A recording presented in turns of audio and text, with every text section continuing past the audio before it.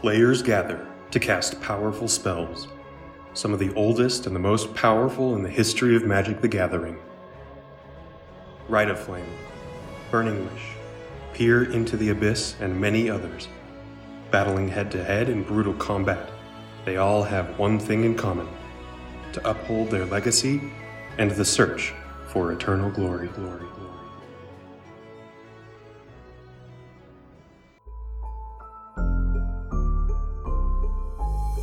The Eternal Glory podcast is brought to you by the minds behind Bosch and Roll on YouTube, Thraben University, and theepicstorm.com. This episode is sponsored by Eminence Gaming and Tales of Adventure. Get sweet legacy staples and much more at toamagic.com.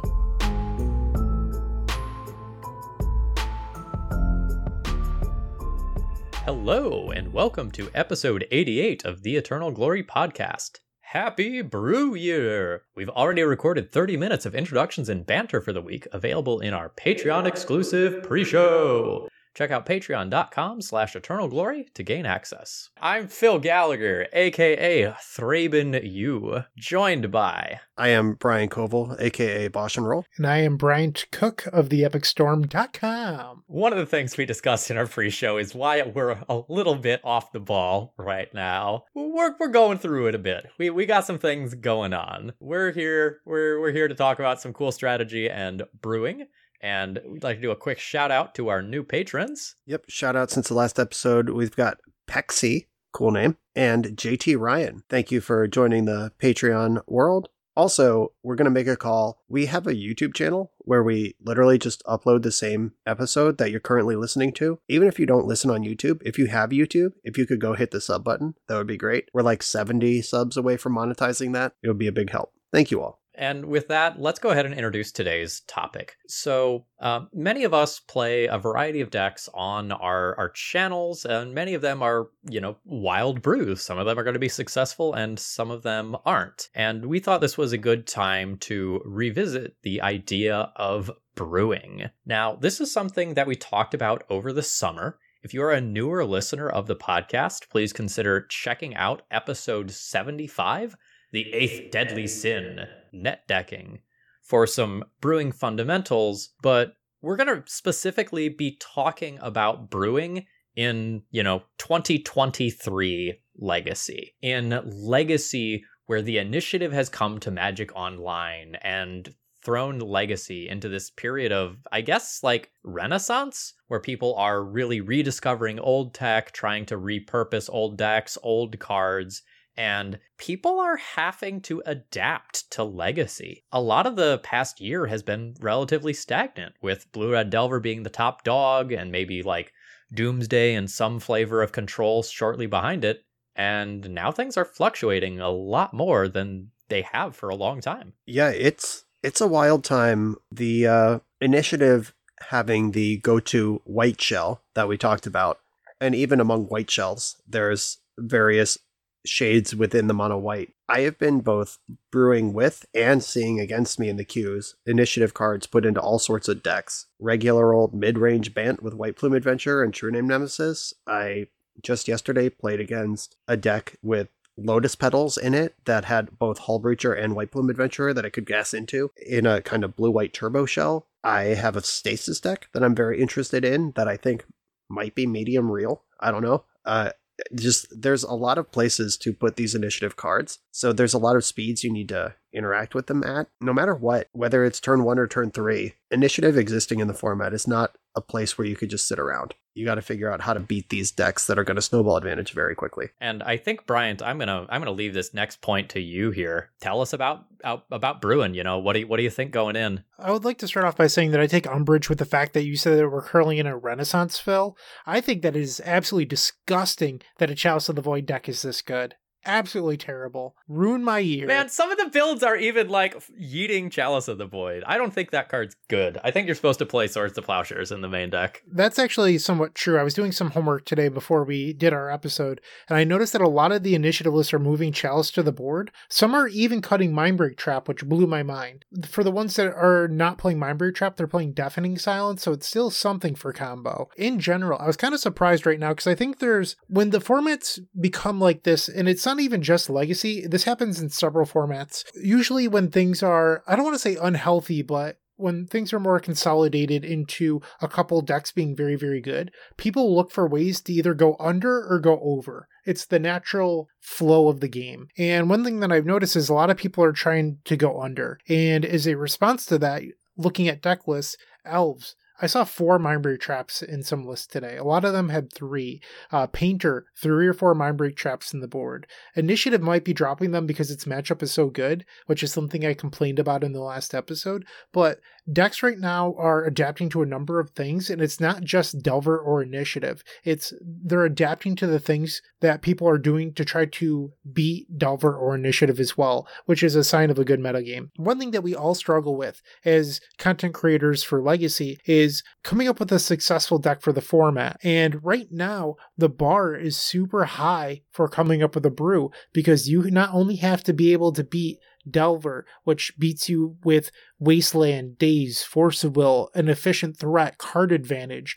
You have to beat Initiative with Chalice of the Void, Thalia, the Initiative itself, undercosted, overpowered creatures. It's just very, very difficult. And then on top of that, decks that are trying to go under. So the Epic Gamble, Reanimator, Oops All spells. It's tough to find something that is good against all of them. And I guess that's sort of my point here. Maybe Brian's Initiative Stasis deck has the trick because it gets to play blue. That's something that not a lot of people are exploring right now. I think one good thing that I saw playing Legacy yesterday was I saw the Boros Initiative deck, people adopting Fury, and I was like, oh, that's the mirror breaker. We're getting to that point in the metagame evolution that people are trying to go to the mid-range wars. And I haven't taken a breath in about 2 minutes, so I'm going to let Brian and Phil chime in here. Yeah, I queued into White Initiative the other day, and they were playing some number of Walking Ballista in the main. That's a weird card to have in a deck like that, unless you are very specifically trying to punch a hole and run through it. Because that's not a deck that really gets above 4 mana a lot of the time, unless things have gone wrong. And it's a really crazy thing to whip into play off the Throne of the Dead 3. I'm just going to stop you. You're totally misevaluating this card and what it's for. So I wrote 1,000 or so words on this for my Patreon. So what's going on here is that's the 16th sideboard slot. That is something that's in the main deck so you can free up a sideboard spot elsewhere. Walking Ballista is in the deck specifically to deal with cards like Empty Shrine Kanushi and Unchained Berserker that are X1 pro-white creatures.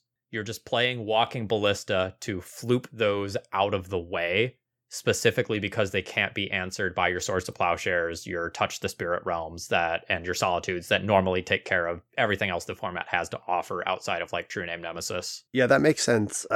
It reminds me of in the Mystical Tutor Reanimator days for the Ancient Among Us here. You basically got to play goofy tech just for the Reanimator mirror because it's the only thing you cared about. You just beat every other deck, and it wasn't really close. My Reanimator deck towards the end of that format before Tutor got banned, I had Dryad Arbor, which could both insulate against Edict effects off of fetch land, and in the mirror, nobody's willing to do anything because you can counter each other's reanimate spells and then reanimate each other's creatures, and you never want to entomb. So Dryad Arbor could just go coast to coast, just attacking for one. You just use your turn 1 Misty Rainforest and start bashing. And I also played, we talked about this in the pre-show, but I am very sick right now and my brain isn't working. Who's the 2/2 idiot that comes back from the graveyard every turn if you don't have a creature? Nether Spirit. All right, I found it. Nether Spirit was also a card I played in my Reanimator sideboard because I didn't care if it got stolen in the mirror because it's not a huge deal, but it let you cast Entomb and then not cast another spell in the Reanimator mirror because your opponent always let that card resolve thinking they were going to fight over the Reanimate and steal your thing, but then you just go to your upkeep and bring a 2/2 into play. And 2/2 plus 1/1 off Dryad Arbor, you can attack for 3 a turn without ever casting a spell and break the mirror that way. And that sounds ugly, and it is, but it worked because you only cared about one thing. And shoving Walking Ballista into the main deck of White Initiative, just in case an X1 with Pro White is boarded in against you, sounds like that sort of build space. I think the White Initiative deck should be like very hyper-focused on winning the mirror and beating Blue-Red Delver, and I think the builds that have like the Source of Plowshares in the main deck do a much better job of having a respectable Delver matchup. You're doing powerful enough things that you're still going to steal a good number of games versus Delver. it's not like it's going to be a landslide in Delver's direction or anything, but Swords is so good there. One thing that I've sort of forgotten it because I often play from the combo perspective. I recorded Belcher yesterday, and I was like, okay, I can get my Belcher into play on turn 1. This way it gets underneath their prison effects. And they just played Touch of the Spirit Realm, and I was like, I admittedly forgot about that. Like, that deck just has so many tools now. And then on top of that, I've seen some pretty cool plays recently. People are experimenting with, I'll say, unique brews in the leagues. I got paired against one that was an Eldrazi initiative deck, and they Touch of the Spirit Realmed their own Thought Not Seer. And I was like, oh. And I was like, okay. So there's like some pretty cool stuff you can do in that space. I mean, the card's just really versatile, and you can find creative ways to do it. I've just been routinely impressed with that deck, but I also hate it, so take that with a grain of salt. So kind of circling back to something that like Bryant started to say, the bar for success is so high in Legacy right now. Like, it's very much a brewer's paradise in that, like, there's something new and relatively broken to explore, and it's changing the format around it. But the brews that people are going to have success with are going to have cards like Expressive Iteration, Minskin Blue, White Bloom Adventurer, not, your Titanias and your Smokestacks.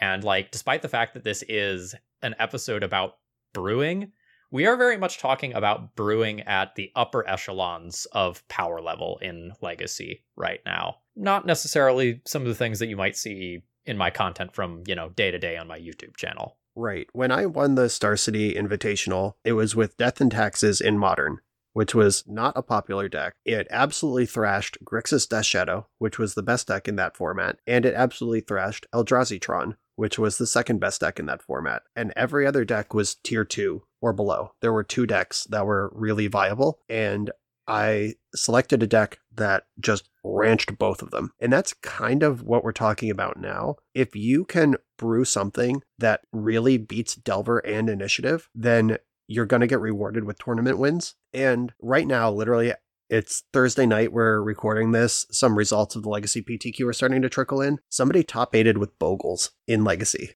And what this deck has is Esper Sentinel, Invisible Stalker, that's an unblockable hexproof creature, and True Name Nemesis, which is also a functionally unblockable hexproof creature, and lifelink auras that draw more cards. The Initiative can't race this, and they can't defend the Initiative from it.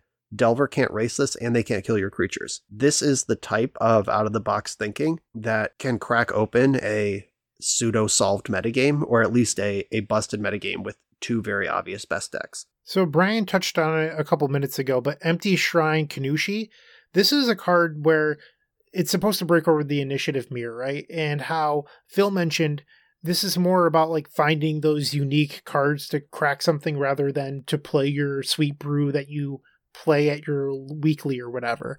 I can't help but think of the time period where Stoneforge Mystic came into play, and all of a sudden, and I'm going to blank on the name here, but Brian, the equipment that destroys other equipment, Mingara? No, Manriki Gusari, my dude. That's what it is, Manriki Gusari. It feels like we're in that sort of time period again, where people are just looking for the super secret tech to crack a matchup within their own thing. Like, you're looking for the mirror breaker almost. Does that make sense? And I think we're going to see people revisiting a lot of really old cards. So, for example, I saw Anurag tweet out his deck list from today, and it was essentially a 4-color control deck list that had stifles. And you can stifle an initiative trigger, and then you can, try to control the game more normally if you've kind of stopped the initiative from happening the first time. And we've seen people playing dress downs trying to accomplish similar things. Yeah, I think dress down going up. I played 2 copies of Dress Down in my main deck of both my Legacy deck and my Vintage deck at Eternal Weekend, and White Initiative was present in both of those tournaments, and it was a great call. So Dress Down, I saw the Anurag deck as well, and finding ways to solve the initiative inside a shell that already respects Delver is another way to approach this, finding that secret tech. And even if it's not secret tech, even if it's old tech, and just cycle it back in, don't forget about the classics. But Dress Down, and I've seen a lot of Torpor Orbs lately, which we're going to talk about a little bit in the next section, as maybe not as good as people want it to be. But that sort of effect, if you could tuck it into a shell that already is respectable against Delver, you'll find a lot more success than trying to reinvent the wheel and beat both of these things. because both of these things are doing a different thing. They're asking different questions. And they're doing that thing fast. Real fast, yep. If I were to pick one word to like describe current Legacy, I think the word that I would choose is fast. Blue-Red Delver threatens a turn 2 Murktide Regent, with turn 3 being very common. You know, the initiative deck threatens a turn 1 3/3 that turns into a 5/5 that throws a lava axe at you the turn afterwards. And this is not to mention like the combo decks that are trying to go under these initiative decks. Like Elves has very fast kills. Oops All Spells has even faster kills. And even the control decks are playing things like Minsk and Boo. And that card does not fuck around. This is not Jace the Mind Sculptor Fate Seal you for a billion turns in a row or bury you in cards. It's like, no, hamster, hamster, hamster, fling hamster, you're dead. I would agree with the word fast to describe the current Legacy format.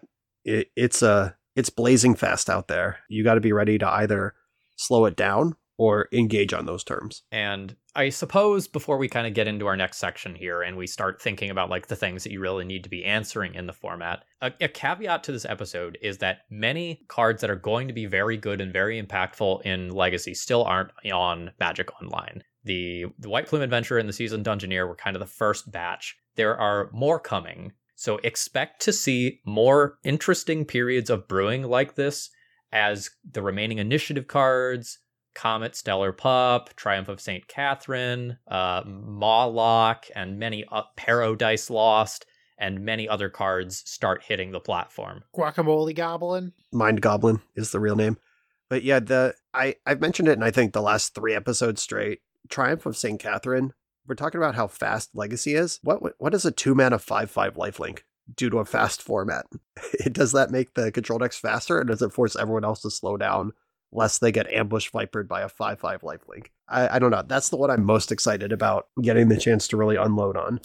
Like, these cards exist. You could play with them in paper. If that is how people play Magic, they might be listening to us like, what are you talking about? I got 6 lists already, but I don't. I play on Magic Online, and that's where the real work gets done. So I'm eagerly awaiting that card specifically. All right, now it's time for us to pay the bills with an ad read from our sponsor, Eminence Gaming. Are you interested in running a CEDH event or want your LGS to do so? Worried about the logistics of it? Fear not! Eminence Gaming's Command Tower software has you covered. You can create and manage tournaments easily, and its unique pairing system avoids repairing and makes for a smooth tournament experience. Visit eminence.events for further details. That was lovely, Phil. I try. All right, moving on. We've kind of created a short list of things that you should be thinking to answer, problems that you are going to need to answer if your brew is going to be successful. And I think I'm going to go ahead and list off all of these now, and then we'll kind of delve into each one for a minute or two. You need to be thinking about the initiative, evasive creatures, snowballing control finishers, being able to deal with whatever the current combo deck of the week is, respecting artifacts out of your sideboard, and not becoming too narrow and focused that you can't beat the random decks that people are actually going to show up to events with. So let's start with answering the initiative. This is, probably the biggest question. How are you supposed to attack this initiative deck? It's a tough thing to ask because the deck is built to keep and hold the initiative, but what are some things that we can do to help? Yeah, we already mentioned stopping the initiative in terms of Dress Down, Torpor Orb, trusty old Force of Will, remember that one, Daze, and we talked about Stifle. Building decks that want to play cards like that anyway, and they get extra use if you get paired against the initiative. Seems like a reasonable place to be. I'm thinking about maybe Phyrexian Dreadnought decks. Those decks love a Dress Down, they love a Stifle, and they're pretty good at taking the initiative with their 12/12 Trampler. There's brew space there, or just tucking those into existing decks, like Honorog just putting Stifle into a Zero deck. Throw back to the old Pokepile, where sometimes you stifle a fetch land to get a cheese. Sometimes you turn 3 Uro, use the trigger to make a land drop, use that land drop to stifle the sacrifice trigger, and then you just have a turn 3 Uro. And sometimes you use stifle defensively on the initiative. It's that sort of brewing to stop the initiative. One thing I would like to mention here is the direct correlation of Pauper and how it affects Legacy. So in Pauper, when people were trying to figure out how to beat initiative, they were like, okay, well, you have to be able to steal it easily. So they started looking at effects like the the one black creature in initiative in the ninjas deck. Changeling Outcast, and then Slitherblade also had a Renaissance and Pauper for about a week. Exactly, so cards like that. But then people realized, oh, if this is effective, what if we do this in red? Because the burn deck has always been quite good. And then they rediscovered Kadaltha Rebirth, because what it did was it allowed you to sacrifice your experimental synthesizer or chromatic star or whatever, and then you would get a blocker on top of 2 attackers, so no matter what, your opponent was going to lose the initiative. And I think that's an interesting way of going about it, because even after the initiative left the format, everyone was like, oh, Kadaltha Rebirth is just cracked. We're going to keep playing this card no matter what. And I think that everyone looks at elves as as like a top answer to initiative because it can just like go over it, but it actually does the same thing that Kadaltha Rebirth does, which is put a bunch of creatures on the ground and just take the initiative and then not give it back. Because while they're not playing one card that gives you 3 1/1s, elves is an incredibly efficient deck at putting 4 creatures onto the battlefield on turn 2. And I think that space doesn't get enough credit. And Elves is another deck that's really good at adjusting to what's going on, especially the Hello Newton squad. They had 4 snuff outs in their main deck the week that White Initiative was introduced on Magic Online. They were ready. Seasoned Dungeoneer is the way to just bust open the creature matchups because protection from creatures. What a joke line of text that is, by the way. What the hell? But anyway, if you snuff out the attacker or the Dungeoneer before it has a trigger, then you don't have to worry about that. Just 0 mana, your thing's gone, no questions asked. I still have 4 1/1s in play and the initiative. That sort of slight adjustment to plug the one hole that was left open, that's really smart stuff. Yeah, and trying to fight the initiative just by taking it in combat with regular creatures doesn't tend to work, because both of the white initiative creatures as well as the primary red initiative creature all have something that makes them good at either taking or keeping initiative. So White Plume Adventurer essentially is going to turn itself into a 5/5 that has pseudo vigilance because it can untap itself. And it is going to be ahead of the power curve of most creatures in Legacy. And Seasoned Dungeoneer can force itself or another creature through opposing blockers. So finding things like Snuff Out that can like just outright stop these cards, or finding your early evasive creature, as we're seeing with these invisible stalker things, that's much better than trying to just rumble with a bigger creature. You're probably not going to find the space that lines up well. Right. And I played 8cast on the channel this week. It was a list I just took from someone who went 8-2 at Eternal Weekend. And they had 4 Psi in their deck and only 2 Kappa Cannoneer, only 3 Thought Monitor. They prioritize Psi as a 4 of, which is not something I've really seen before. Usually Psi fills in the last 1 to 3 slots in the deck. But I have to imagine pooping out 2 or 3 1/1 flying creatures is out of respect for the initiative. And having those multiple recurring blockers and attackers coming out, that's a good way to get around to Solitude or poke through a Touch the Spirit Realm or whatever, and then keep it. Yeah, I like that. I don't remember where I read this. I read on Twitter or somewhere someone talking about the 8cast versus initiative matchup, and they were saying like Psi and Kappa Cannoneer are kind of the 2 biggest things to make that matchup work in your favor, because like those are the things that are going to let you take and potentially hold the initiative. Yeah, I had a game where I had my opponent, it was against the turbo version I mentioned. My opponent went Tundra, Lotus Petal, White Plume Adventure on turn 1. And I just crapped out a bunch of artifacts and played Thought Monitor. That's a flying creature. And my opponent hit me for their 5 damage. And then I poked them and took the initiative and then started putting stuff in front of their 5/5 and narrowly eked out the game. So it turns out if you are able to cast a 7 mana spell on turn 1, that's a way to keep up with the initiative. But in all seriousness, that could have been any flying creature. I think this is probably a good point into pivoting into point 2. You need to be thinking about what you are going to do against evasive creatures, because a lot of people are turning to flyers, be it, your Ice Fang Coatls or otherwise evasive creatures, your Dragon Rage Channelers, your True Name Nemesis, Invisible Stalker. People are turning to these things that are difficult to block so that they can take the initiative, and you need to have your plan to kill them, Do you have your endurances that are going to kill flyers? Do you have your council's judgment or your terminus or your supreme verdict that can be an answer to a resolved true name nemesis? You got to be thinking about how you are going to beat these cards. Yep. Delver, luckily, we've been living for a year or more in Delver's world where every single card in their deck flies already. So we should have some respect for flying built in.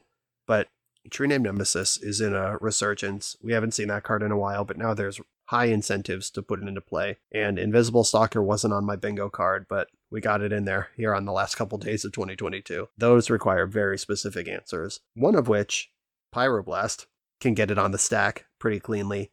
But once that thing's in play, it could be time for the return of black cards in the format. Snuff Out is a black card. We mentioned that one already. Plague Engineer wipes out things like that. Sudden Edict is a card that is just on the fringe of playability. You have to think creatively. Supreme Verdict is a card I love. Unfortunately, Supreme Verdict does not take the initiative. So just wrathing these decks isn't good enough if they are initiative decks. But dress down into Supreme Verdict is a real plan against these sort of strategies. As an aside, Plague Engineer historically is very good against traditional builds of elves. One of the reasons why Newton's, Fiend Artisan, the Rock style elves deck has been successful is like that is looking to dodge the -1/-1 effects that are very good.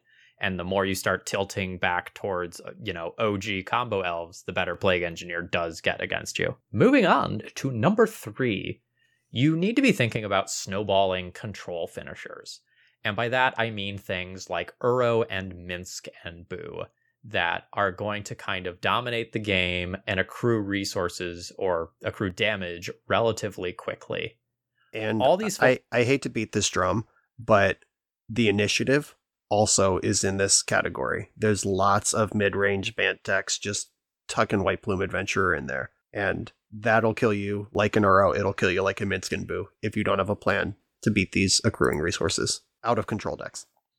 And, if you think the initiative is obnoxious, imagine your turn 1 Seasoned Dungeoneer, your turn 2 Seasoned Dungeoneer off a Noble Hierarch just backed by fucking Force of Will. Who's laughing now? It's the person playing the initiative cards and Force of Will. It's scary, and I have seen, Jeskai Delver with White Plume Adventurers as a thing that is starting to come around. Yep, it's a reason to be white.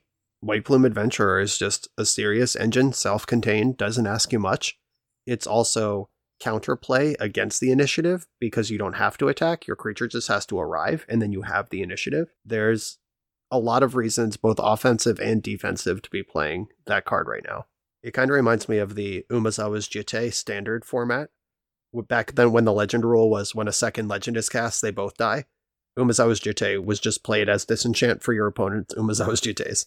We kind of get that play pattern with White Plume Adventurer in decks that would not normally want it or want to be attacking at all. All these 4-color control decks are trying to drag the game on to the mid game so that these cards can kind of spiral and take the game out of their control. You know what your plan A is versus those decks, but figure out what you are going to do when things go wrong and these cards actually get a chance to tick up for a turn or two. There's a lot of really good things to fight about Minsk and Boo. So, for example, a sideboard Caracas, if you're a deck that can search for lands, can really invalidate that Planeswalker and turn it into, not a total joke. They can still probably find uses for it. It's still going to get, a Rishadan Port at least worth of value every turn. Really takes the pressure off. I know that it was a couple months ago at this point, but having gone to the Legacy Pit Open and just walking around in between rounds, and there was a lot of games left over that were just a Caracas staring down Minsk and Boo and just being like, okay, I'll Caracas it every single turn. And if they didn't, they would be like, oh, I finally can put Uro into play and Minsk. And they'd be like, okay, end step, bounce your Uro, untap, bounce your hamster. Their turn, they would get a hamster. And they're like, yes, I get in for 4 damage now. That sort of play pattern was really draining to watch, and it took a very long time. Yeah, I think we've mostly figured out that we need to beat Caracas with those Minsk and Boo decks at the Legacy Pit. I think that was still kind of new, kind of hot. But yeah, those tiny little advantages, those weird play patterns, just sacrificing 5 cards in your graveyard to put Uro into play just to narrowly get in for 4. It happens. Yeah, so, 4-color control decks, maybe consider a Wasteland or something so you have an out to that, have a Pithing Needle or whatever. We're playing it, don't worry. There's 1 or 2 Wastelands pretty stock in those lists with Light from Loam. Number 4 here is be aware of how to deal with the current combo deck. And for this section, I'm not necessarily going to point my finger at any one specific deck because this is something that is going to fluctuate from weekend to weekend. So recently, for example, there has been a lot of elves. That deck has definitely seen a resurgence. That's one of the things that is really on my mind right now. But there are also people trying to attack by going even faster than elves. Just be aware of what you need for the combo deck that you expect people to be playing on any given weekend. For a huge portion of the last year, Doomsday was just the de facto combo deck to beat, but the initiative has a relatively strong Doomsday matchup, so that's probably not your default best combo deck anymore. And Doomsday gets a lot of splash hate from all these dress downs and torpor orbs we've been talking about. Those are also good against Thassa's Oracle. Maybe even better than they are against White Flip Adventurer. For the decks that are trying to go underneath, almost all of them, and I say almost because it's not quite true, but the majority of them are graveyard combo decks. So if you played a card like Leyline of the Void, you're shutting off Reanimator, the Epic Gamble, Oops All Spells, and it's really tough to be a turn 1 combo deck that is consistent enough to be faster than the initiative dropping a Chalice of the Void or turn 1 Thalia, Guardian of Thraben, whatever. So having Leyline of the Void or Fairy Macabre really does go far. I've noticed that a lot of the initiative lists are cutting Mindbreak Trap now, or at least I'd say 50% of them. But what baffles me is the ones that are cutting it are playing Deafening Silence. And Phil, maybe you can speak more to this than I can, but it's so strange to me to see Deafening Silence in the deck because it's the same matchup that you want to use your Chalice of the Voids. So there's a natural friction between Chalice of the Void and Deafening Silence that I've noticed in some lists, but those lists are high placing. Whether or not that's an accident, I'm unsure. You're the expert here. Drop some knowledge. Part of it is like a sequencing thing. If you have Deafening Silence and Chalice of the Void, you're naturally going to want to probably play your basic planes, Deafening Silence, and then follow it up with Chalice of the Void so they don't end up tripping on each other in the early turns of the game. And if you play Lockpiece initiative card, you're probably okay. I have not explicitly tested initiative decks versus combo decks. I don't know what is correct or not here. So I think I'm going to tap out on this one and just say I don't have my finger on the pulse for this question. There's also just the simple fact of if I have Chalice on one, I'm cool with Deafening Silence just rotting because I've already have a lock piece. Obviously, it would be nice to cast them both, but Bounty of Riches. And one deck that I want to shout out here in the combo section is Painter. Painter's been on our, I don't know if it's fair to call it a sleeper because it's been steadily part of the metagame since Urza Saga was printed. We've shouted out Painter a number of times as one of the best decks that's not really talked about in the best decks conversations. It's very common, Delver Initiative, Elves, we hear talk about, but Painter is creeping on Goldfish right now. It's the 5th most played deck. It's hard to play a league and not get paired into it right now. Yeah, I agree. I see it every single league I play. It's crazy. And on the note of cards not on Magic Online, there is essentially a Vindicate style black-red permanent from one of the Warhammer 40k decks that is relatively good in Painter. Yeah, Chaos Defiler. Thank you, Chaos Defiler. That is something that is absolutely going to see a lot of Magic Online play once it's available. I love that Brian just knows every card. You can be like, Brian, I'm thinking of this card from Portal 3 Kingdoms, and he'll just know it. I mean, part of that is having played Magic obsessively since the mid-90s, and the other is a Chaos Defiler specifically, alongside Triumph of St. Catherine. I got lists. I got things kicking around in my brain. I need Magic Online to catch up with paper, because I'm hurting here. I'm exploding from my brain. I need to relieve the pressure. I'm ready on those two. All right. Next up, point number 5, respecting artifacts in the sideboard. We've already naturally brought up 8cast over the course of this podcast. That deck is incredibly strong. Urza Saga, just one of the best artifact deck tools of all time, be it in Painter, be it in 8cast, you need to be able to deal with artifacts. And if you just kind of think back to the amount of Meltdown that has seen play this year, like that's a very good indicator of like how much you need to respect artifacts. I know the like crux of Legacy conversation right now is on the initiative and is on Blue Red Delver, but like artifacts are real. Have a plan for them, be it Force of Vigor, Meltdown, whatever. This just in right now, Andrea Mancucci just in real time won the Magic Online PTQ with, you guessed it, White Initiative. Oh, this is some good tech. Blessed Alliance in the sideboard as an edict effect to answer evasive creatures like True Name Nemesis. I like that. Oh god, he has Archon of Absolution. I lost to this card at the Standard Pro Tour final when I registered Mono White, and some maniac put this card in their deck. 2 main deck Walking Ballista. I'm going to take a minute to read bad white cards for the people who don't have the encyclopedic knowledge of shameful things that I've played in events. Blessed Alliance is 1 in a white for an instant that has Escalate 2, so you can pay this cost for each mode chosen beyond the first. Target player gains 4 life, untap up to 2 target creatures, and most importantly here, target opponent sacrifices an attacking creature. So this is essentially a white edict with some degree of flexibility. Untapping 2 of your creatures when you have, 5/5 or larger creatures can be an absolute combat blowout. Phil, I don't know. I mean, I haven't seen this. Maybe I'm sleeping, but did you notice that there's Palace Jailer in this list? That's been there the whole time. Okay. You just probably ignore it with the decks you play, but yeah, 2 Jailer is pretty standard. I would also like to shout out real quick Blessed Alliance, which is not a card I've thought about in a long time. Gain 4 life is the top mode, and cards resolve in the order of the words that are written on them. And the gain 4 life targets a player.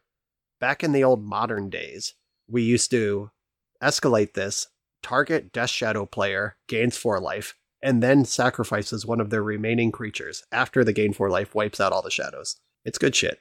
All right. The other questionable card here is Archon of Absolution, which is 3 colors and a white for a 3/2 flyer. It is pro-white, and creatures can't attack you or a planeswalker you control unless their controller pays 1 for each of those creatures. So the idea is you tax your opponent to make an attack in the first place, and you also have something that's incredibly good at taking and holding the initiative in one sideboard slot. Yep. And this is an X2, so it's larger than the smallest Walking Ballistas. They actually have to invest in this to remove it. It's bigger than Kanushi by a lot. All right, well, that's that. We were talking about something else. Congrats, Mangu. We were talking about artifacts. This was the year, remember when we all had to scramble to buy Seeds of Innocence? Remember that one? That just suddenly appeared out of 1997 to be a legacy playable in 2022. Brotherhood's End is getting a lot of play right now. Oh my god, that card has ruined me in so many games in both legacy and vintage. I keep thinking to myself, like, okay, I don't think there's anything that I can lose to now. And then my opponent casts that card, and I'm just making all of the sad noises. Yep, modal spell of deal 3 to all creatures and planeswalkers, or destroy all artifacts with mana value 3 or less. That's the type of flexible card that these 4-color soup decks are happy to play, because it's good in a lot of places.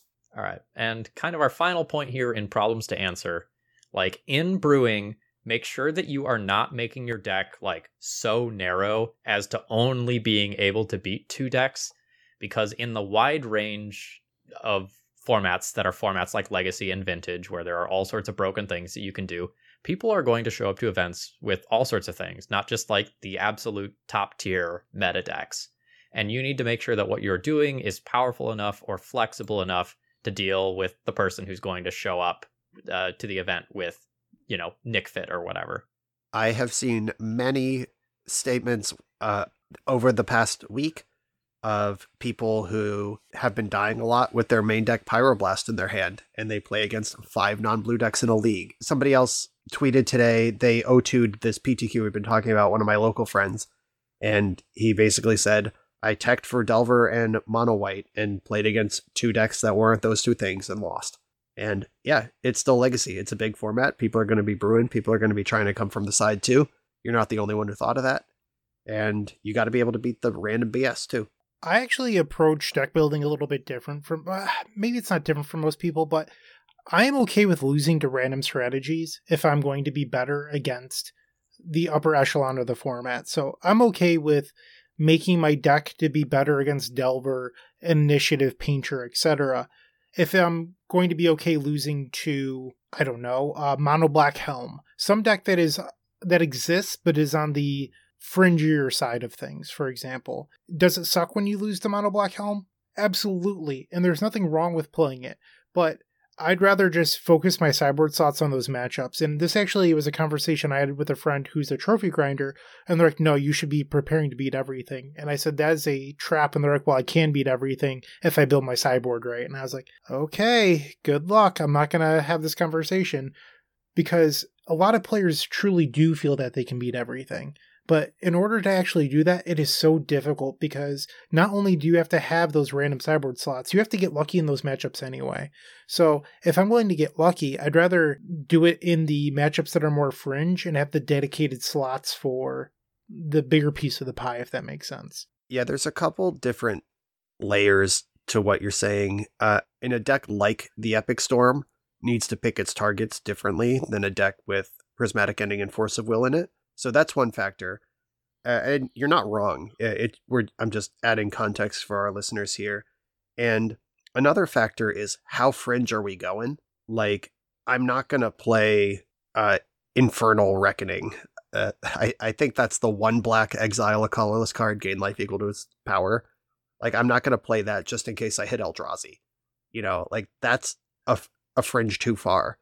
But is playing a second Dress Down out to respect both Initiative and Doomsday and Urza Saga decks all at the same time at the expense of a Collector Oof, because I don't think I'm going to hit Storm? Or is it like playing the Collector Oof over the second or third Dress Down just in case I hit Storm? But it's also good against 8 cats. So like there's layers to this. How fringe are you going to beat the deck versus what is your deck naturally capable of putting the brakes against anyway? Yeah, I kind of wanted to zero in on like the turn count here. The average turn that one of Bryant's decks in Legacy probably kills on is probably like 2.5 or something like that, right? Like you go pretty quickly. You can power through and get wins through just about anything if your deck is going to win at that pace. Whereas if you are going to go and win on turn 6 or later because you're playing a control deck or a grindy deck like Death and Taxes, you need to approach your deck building very, very differently, because you don't have that raw power and speed that a combo deck might. Yeah, that's why I'm such a simp for Brainstorm, Prismatic Ending, Force of Will. Give me reasonable answers to anything I might run into and the ways to find them. I respect combo decks, Doomsday, Epic Storm, whatever, but they come with the lack of the ability to do that specific thing that I love doing. So again, what direction you're coming from informs that sort of decision. And our final section here is kind of some deck building pitfalls that you might want to avoid. And the first one is thinking that X card is going to solve Y problem when it actually doesn't. And historically, we've seen this a lot with people saying, this sideboard card fixes my Delver matchup, and everyone in their heads in the stands is just like shaking their heads, going like, no, it doesn't, buddy. No, it doesn't. That deck is so much better. You need more than just this. Right. The example that we have in our notes here is Torpor Orb. Torpor Orb is good. We have shouted out that it does fill a role, but just slapping 2 Torpor Orbs into whatever deck you were playing a month ago is not going to solve your Initiative matchup. It's not enough. That's not how that works. Especially when you're on the draw. White Plume coming down on turn 1 or turn 2 before you have your Torpor Orb in play. Like, even if you have the right card for that matchup, if you have it at the wrong time, it's not actually solving your problems. And I know a lot of the people in the Lands Discord in particular were like pulling their hair apart, going like, how do we fix this matchup? What card are we supposed to play? Because the things that they were trying weren't working. Yep. And one of my friends at Eternal Weekend, he had a turn 2 Torpor Orb on the play against White Initiative. And at the end of his second turn, they pitch cast 2 Solitudes, which due to Torpor Orb, don't die when you evoke them. And then they just untapped on their second turn with 6 power of lifelink and started bashing. And he died real quick. Just went all in on the Torpor Orb and was not good enough. That's beautiful.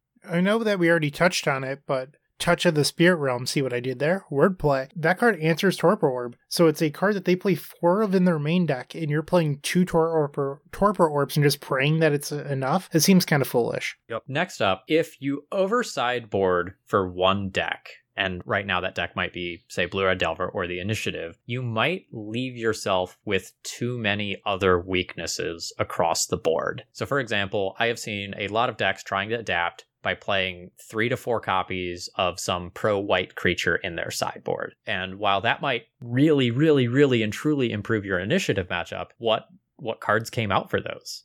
Did you just lose your graveyard hate? Did you just lose your artifact hate? Did you lose your combo hate? You know, what were you dropping there? Did you gain more overall percentage points by adjusting your sideboard, or did you fix one of the very important matchups at the cost of a ton of ancillary matchups? It's worth noting, I think sometimes accepting that you're going to punt is the right move. I think the best example that I can think of with this is lands. A lot of lands players decided a year or so ago, we're never going to beat most combo decks anyway. Let's quit playing the Mindbreak Traps and the Spheres and just make our fair matchups insane across the board. Because how often are they actually ever beating Oops-All Spells or Storm or whatever? And I think that made lands a better deck. And sometimes cutting those sideboard hate spells is the right thing to do. It doesn't matter if it's combo, it could be for another archetype or whatever. I'm not trying to sell anyone on cutting their Storm hate here. I'm just saying for some decks, it is the right move. Yeah, and if we look back at a famous moment in Magic's history, the Owling Mine deck back in Standard, that was a deck where you used Howling Mine to keep your opponent's handful of cards, and eventually one of the Owl artifacts would start killing them. It's like a Black Vice effect that was legal in the format. Zoo was also a deck in that format, with Lightning Helix and aggressive creatures, Curd Ape, just crashing in. Zoo can empty its hand faster than you can fill it. That matchup was like 99-1, and those were both decks played at that Pro Tour. But Owling Mine was just like, we're so good against everyone else, we're just going to punt Zoo. Forget about it. The matchup was actually so bad that in the top 8 of the Pro Tour, Antoine Ruel, I believe it was, snuck an Ancestral Recall into his Owling Mine deck as a joke. He was just like, I'm going to Ancestral Recall in Standard and then concede the match because I'm cheating. And that's okay to do. That's a story. He got to the top 8 of the Pro Tour, then ran into Zoo and was just like, okay, my tournament's over. But I didn't bother trying to fix this unwinnable matchup, and I was rewarded with a Pro Tour top 8 for it. And kind of the last thing here is if you have an unwinnable matchup, kind of like the ones that we're talking about here, don't go in and just like overly dedicate your sideboard to trying to fix that matchup. Dodging is a real strategy. That said, if you are trying to dodge like Blue-Red Delver or Initiative, like if you are trying to dodge the number 1 and number 2 decks of the format, maybe reevaluate where you're at in terms of a deck choice here, because I don't think dodging those decks is realistic in as big of an event as like anything that really matters is. We were looking at some tweets when we took a quick break, and someone played against Blue-Red Delver literally 7 times in their PTQ today. So like trying to dodge Blue-Red Delver, maybe not wise. And I'd like to point out that if you know your metagame, we're talking about the legacy metagame, like if you're playing an online challenge or Eternal Weekend, but if you know your local store's legacy metagame, you can abuse that. Here locally in Pittsburgh, nobody was playing Blue-Red Delver for a long time when it was the best deck. I knew that at our monthly events with 35 or so people, maybe 1 or 2 would be on Delver. And you better believe I abused that.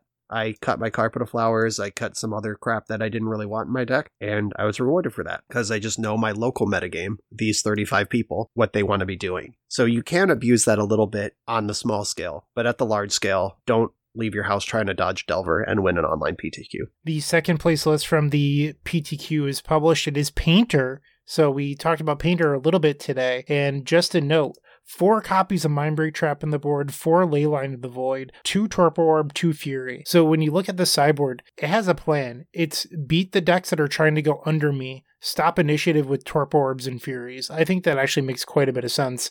And being the 6 blast main deck, you're not too worried about Murktide region. I think that's fair to say.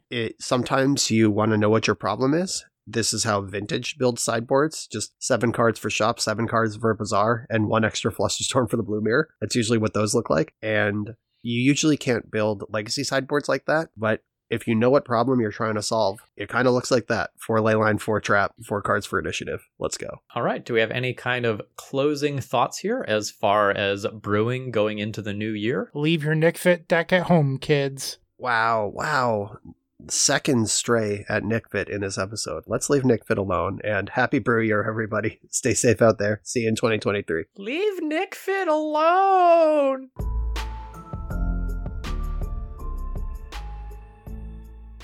This set's gonna fuck